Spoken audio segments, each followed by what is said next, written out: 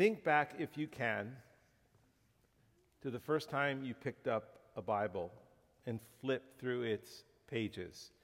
For many, that experience was daunting, myself included. 66 books of historical narrative, poetry, prophecy, teaching, and so on. A first-time reader could look at this amazing work and wonder, is it just a collection of stories? How are they related? How do I connect them together? But as we've discovered as God's people, and as we've studied, and as we've learned that the Bible is not only a coherent book, but it is one book with one message about one thing, we've learned that it's about the redeeming work of God, the Father, through His Son, Jesus Christ. Now, on every page and in every story and every poem and every prophecy and teaching, the authors, inspired by the Holy Spirit, reveal the grace of God in Jesus Christ. And that's what Matthew's gospel does for us. Matthew's gospel highlights the main theme of Scripture as it highlights Jesus' saving work and saving grace in the lives of those He's redeemed. Writing to a primarily Jewish audience that has been waiting for the Messiah to come and for the Messiah to establish His kingdom, Matthew reveals this stunning news. And that's why it's called good news. He reveals this stunning news along with stunning proof as he talks about page after page the fulfillment of Old Testament prophecy. He brings this stunning news to bear and proof to bear that by showing them all the Old Testament prophecies have been fulfilled. And they've been fulfilled in one person, Jesus Christ. The King has come with His kingdom, and what a king He is, and what a kingdom He brings. That's what we are studying as we look at Matthew's gospel. We've been through the first 4 chapters, and this afternoon we are continuing, and we will begin with the Sermon on the Mount. So if you would turn to chapter 5 and look at verse 1. And actually look a little bit back to verse 17 of chapter 4. Matthew writes, "From that time on, Jesus began to preach, saying, 'Repent, for the kingdom of heaven is at hand.'" And then in verse 23 of chapter 4, "And He went throughout all Galilee, teaching in their synagogues and proclaiming the gospel of the kingdom and healing every disease and every affliction among the people. So His fame spread throughout all Syria." And verse 25, "And great crowds followed Him from Galilee and the Decapolis and from Jerusalem and Judea and from beyond the Jordan." In verse 1 of chapter 5, "Seeing the crowds," these immense crowds, seeing the crowds, He went up on the mountain. And when He sat down, His disciples came to Him. And He opened His mouth and taught them, saying, "Blessed are the poor in spirit, for theirs is the kingdom of heaven. Blessed are those who mourn, for they shall be comforted. Blessed are the meek, for they shall inherit the earth. Blessed are those who hunger and thirst for righteousness, for they shall be satisfied. Blessed are the merciful, for they shall receive mercy. Blessed are the pure in heart, for they shall see God. Blessed are the peacemakers, for they shall be called sons of God.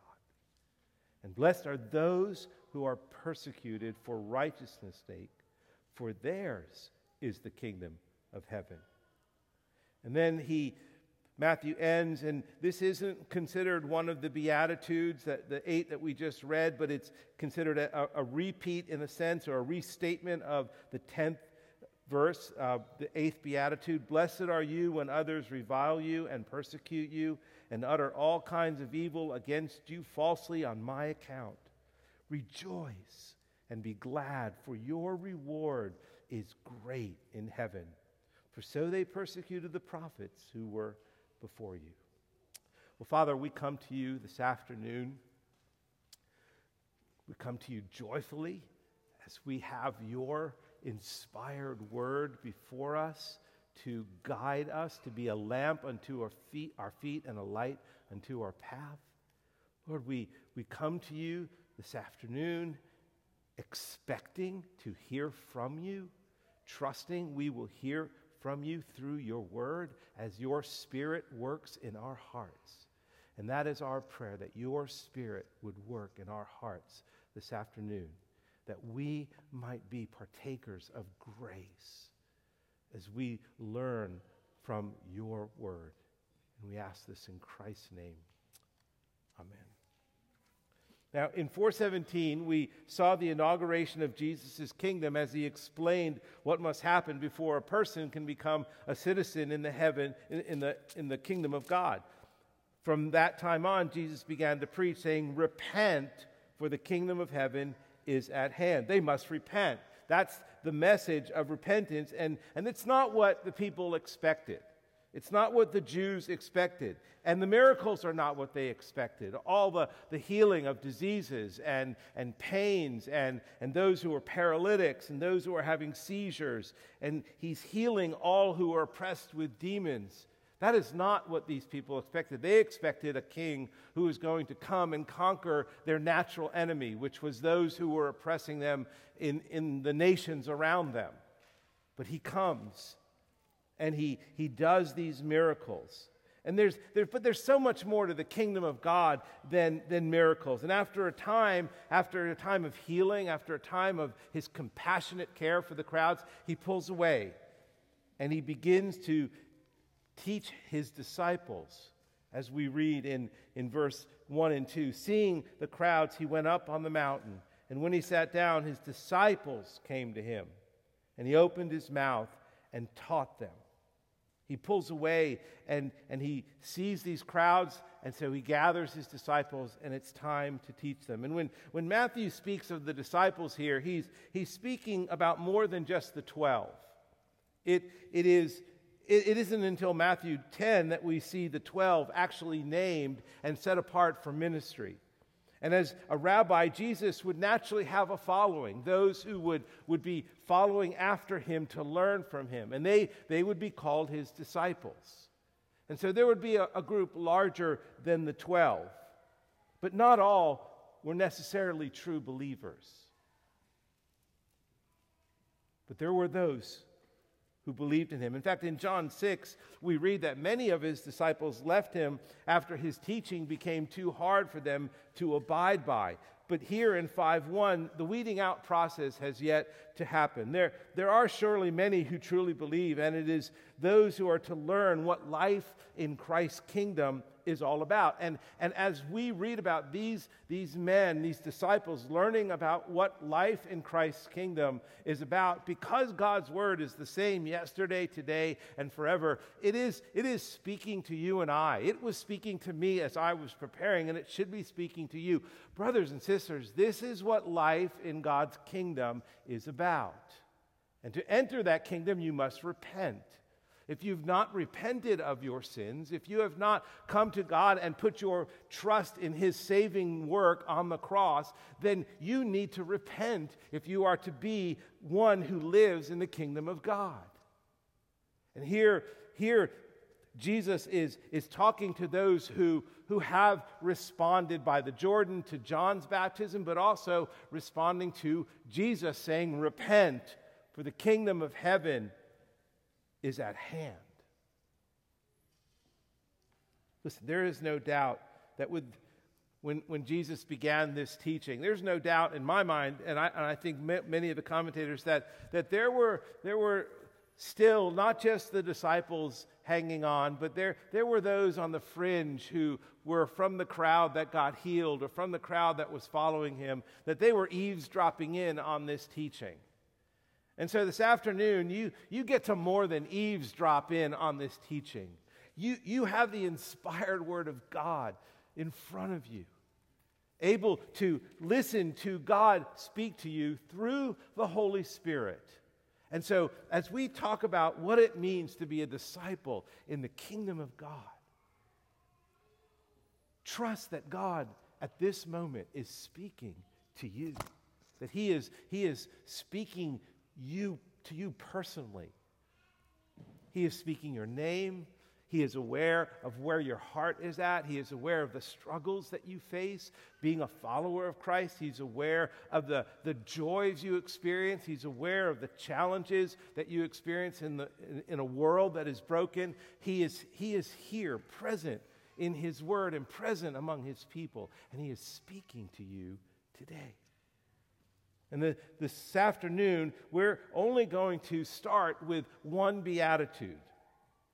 We're going to start with that first beatitude. But first, let's look at verse 2 of this chapter. And he opened his mouth and taught them, saying, as Jesus continues to fulfill 4:23, where he goes about all Galilee, teaching in their synagogues and proclaiming the gospel of the kingdom, as he continues to fulfill this mandate that he has, this calling that he has by his Father, Matthew uses a common phrase in Scripture, and you can see this phrase in Scripture again and again, and he opened his mouth and taught them.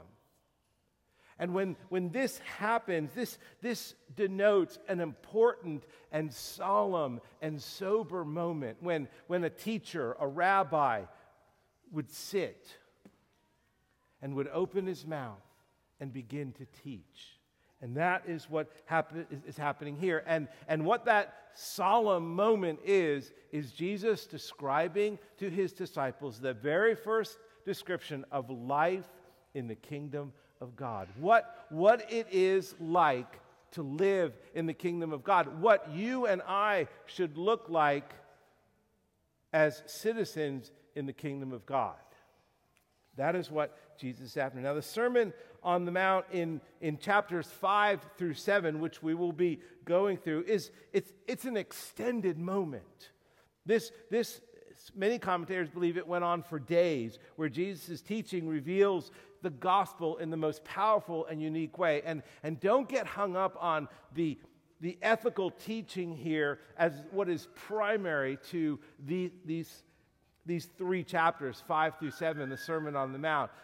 And the ethical teaching is important, and we are to obey and follow this ethical teaching. But this Sermon on the Mount is about the one who is speaking the Sermon on the Mount. It is the one who has transformed us, who's transformed these disciples, that they can live the Sermon on the Mount. And it is a powerful moment, and it is a unique moment. And it's clearly evident that the requirements to be a disciple of Jesus, as you read through the Sermon on the Mount, are impossible to keep. Try it on your own. You might get by a couple of days,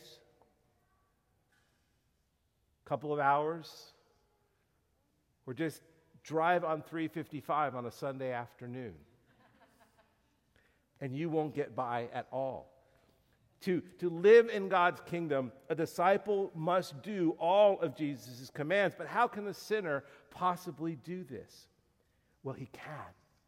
He can because God has made a way. In his mercy and through the Holy Spirit, he makes us aware of our sin so that we might see ourselves for who we really are and who Christ is. And that's why this is such a wonderful gospel moment. Now, even as Jesus defines his kingdom and he describes the demands of his kingdom, he wisely begins with the Beatitudes, and in particular, this first Beatitude, verse 3, blessed are the poor in spirit, for theirs is the kingdom of heaven. Now, the word beatitude comes from a Greek word that means blessing, which many will define blessing as meaning happy. But blessed in verses 1 through 10 of chapter 5 go much deeper than the word happy. This happiness is one that is only found in God's saving grace. To be counted as a citizen in God's kingdom is to literally be divinely happy. Much deeper than I'm just happy birthday, I'm happy about the Christmas presents I've gotten. It's a much deeper and much more solemn happiness. It is a happiness rooted in divinity. It is a divine happiness because it is a happiness that knows God's acceptance and is confident, and we're confident in God's approval. That's what this happiness is. And there is a reason this sermon begins with beatitudes rather than imperatives. It doesn't begin with imperatives. It begins with these beatitudes, these these character qualities of those who belong in the kingdom of God and who are blessed because they belong in the kingdom of God. And Jesus, wisely, as he gives these Beatitudes, he's bringing in the reality of their need for a Savior. And it's not this clear gospel, you must be born again, but it is. We cannot we cannot be what the Beatitudes say we are to be apart from Christ's saving grace. Blessed are the poor in spirit, for theirs is the kingdom of heaven. And so what Jesus is simply saying is, divinely happy are those whose eyes have been opened to their need for God's saving grace. That's what he's saying. Divinely happy are those who, by the Spirit's revelation, see their need for God, when by the light of the gospel, they see how deep and pervasive and evil and wicked their sin is against a holy God who created them. And that is what we are to see. Listen, the good news is good because we are so bad. The good news is good because it's rescued us from what was so bad. And until we capture an understanding of how wicked and evil we are before a holy God from birth, the good news is not good. But it is good. It is good because we're not trapped in our sin anymore. When we come to Christ and experience his saving grace. And then Jesus goes on to say, not only blessed, but blessed are the poor in spirit. This beatitude sets the foundation for the other 7 beatitudes that follow, because it's a window into the transforming effect of the gospel in our lives. Blessed are the poor in spirit. The kingdom belongs to those who are poor in spirit. And it's not talking about those who have just this lowly self-esteem and my spirit is not very good. No, it's those who are poor in spirit, who are aware that they are sinners in need of a Savior. The poor in spirit are those who come to God empty-handed, bringing nothing to God but their sin and their need for his saving grace, for his forgiving grace, for his transforming grace, just like the tax gatherer in Luke 18. 2 men went up into the temple to pray, one a Pharisee and the other a tax collector. The Pharisee, standing by himself, prayed thus, God, I thank you that I'm not like other men, extortionists, unjust, adulterers, or even like this tax collector. I fast twice a week. I give tithes of all that I get. But the tax collector, standing far off, would not even lift up his eyes to heaven, but beat his breast, saying, God, be merciful to me, a sinner. That's what it means to be poor in spirit, brothers and sisters. To be the tax collector, not the Pharisee. To be the tax collector. Poor in spirit is to see ourselves as beggars, hiding our face from God because we are aware of the depth and ugliness of our sin. Now listen, there is nothing attractive about a beggar. There's nothing that would draw us to a beggar. As I have traveled through India and through Burma, these emerging and third world countries, and I have seen thousands begging on the street, begging in wheelchairs, children begging. As you see a beggar, it's not attractive. And we're not attractive. But Christ's righteousness clothes us and makes us attractive to the Lord. Poor in spirit is to see ourselves as beggars who hide their face from God because they're aware of the depth and ugliness of sin. Now, having an awareness of our sin and aware that our sin is is really bad, that's not our natural disposition.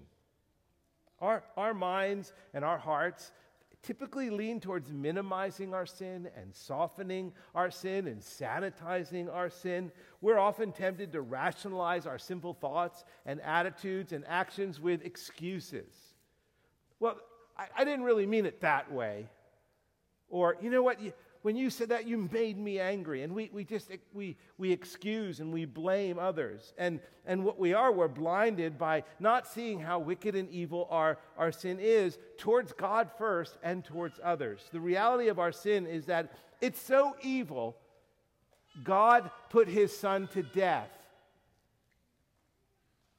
in order to pay the debt of our sin. Now, unlike us, Jesus was not poor in spirit because he lived a sinless life. And yet, he became poor for our sake that we might become rich in his grace. 2 Corinthians 8:9, for you know the grace of our Lord Jesus Christ, that though he was rich, yet for your sake he became poor, so that you by his poverty might become rich. He became poor by giving up his heavenly glory for honestly, our earthly filth. He came and lived in our world, and he took on our flesh, and he faced the temptations that we face, but without sinning. And then he took upon himself our sins, past and present and future. And he was punished on our behalf, and he paid the debt for our sin, and he received God's righteous wrath for our sin on the cross, that it might be dealt with once and for all. Blessed are the poor in spirit who recognize that truth of what Christ has done, that he became poor that you might be rich in grace, and that he became poor that you might become rich in grace because you are poor in spirit. 2 Corinthians 5, for our sake he made him to be sin who knew no sin, so that in him we might become the righteousness of God. He took our sin and he gave us his righteousness. He rose from the dead and he ascended to heaven, and he sent the Holy Spirit so that we might experience the riches of his grace through salvation. Brothers and sisters, to be poor in spirit is a gift. Oh, what joy we should know by being poor in spirit. It means we've recognized that we don't have to earn God's approval anymore for either our salvation or our sanctification. That God's approval is because of what Christ has done for us, because he became poor that we might become rich in grace. And we've been made the righteousness of God in Christ, so that we can please him as we live in his kingdom the way a disciple should. And then he goes on to close this beatitude. Blessed are the poor in spirit, for theirs is the kingdom of heaven. Listen, throughout the centuries, the people of Israel kept forgetting their uniqueness as the people of God. They would mingle with the world. They would mingle with the nations. They learned to live the way the nations lived. And they became less and less like the people of God because they did so. In 4:17, Jesus announced the good news that the kingdom of heaven has come. And here he came to inaugurate it. But he didn't only come to establish the kingdom, but to bring others into his kingdom. And as we saw in 4:18 through 22, he never planned on doing that alone. He never planned on bringing others into the kingdom of God only by himself. It is through his disciples that the kingdom of God goes forward. It's through his disciples that the kingdom of God advances. But those disciples must represent what is true about the kingdom. Lives are transformed. Lives are different. God's grace has changed them. That's what we represent as disciples of Jesus Christ. People should look at us and see that we're different. People should look at us and understand that we know we're poor in spirit because we know we need a Savior. We are to look different. And how are we to look different? Well, this Sermon on the Mount is a call to be different. And it begins with the Beatitudes that describe the transformed character of those who are now citizens of the kingdom of God. Those who are in the kingdom are to shine like lights in the darkness of this world. Every paragraph in this sermon, every paragraph in Matthew 5 through 7, you will see it brings a contrast between what a believer does and what an unbeliever does. What a believer looks like and what an unbeliever looks like.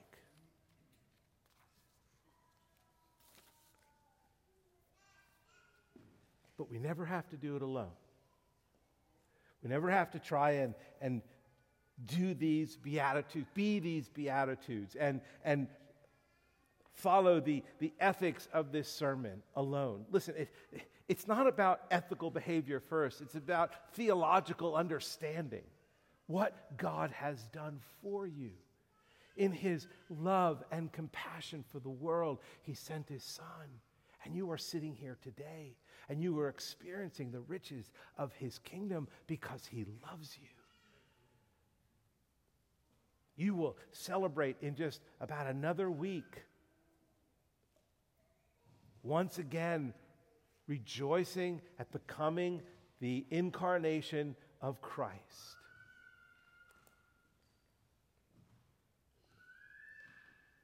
If you weren't a believer, that celebration would pass, and you'd just be looking at a bleak winter, especially here in Maryland.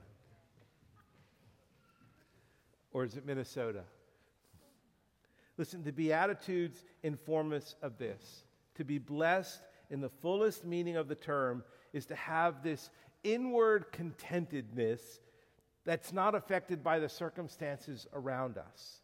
That it's kind of it's a divine happiness that God desires for all His children, and that we're not affected by the trials and the tribulations and even the tragedies around us in the way those who do not know God are. No, blessed are those who are poor in spirit because they know they have God's Spirit. Do you get that? They have God's Spirit.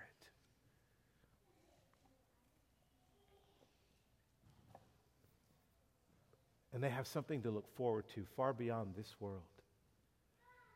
They have look forward to an inheritance given to them by God that is imperishable, undefiled, unfading, being kept in heaven for you, being guarded by God. That is what we have to look forward to. The kingdom, yes, it is ours right now, but it is not a kingdom that's yet complete. That is yet to come, but it will come. It will come. And until we experience the full blessing of His kingdom and inherit all that He's promised, brothers and sisters, we can live in the blessings bestowed upon us now by the Holy Spirit, who has given us gifts that we might be able to follow after this sermon. These gifts are a wonderful reminder and assurance that God is with us and that we belong in His kingdom. And they are given to us that we might, like the first disciples, be fishers of men until He returns and live for His glory. Can we do that? Brothers and sisters, let us be poor in spirit, for it brings glory to Him. Father, thank You that by Your kind grace, we are poor in spirit, and yet we are rich in Your grace. So Lord, as we go from this place today, may this sermon and may these words of our Savior continue to literally ring in our ears, that we might remember all of the wonderful saving grace that has been bestowed upon us by Your Son. In Christ's name we pray.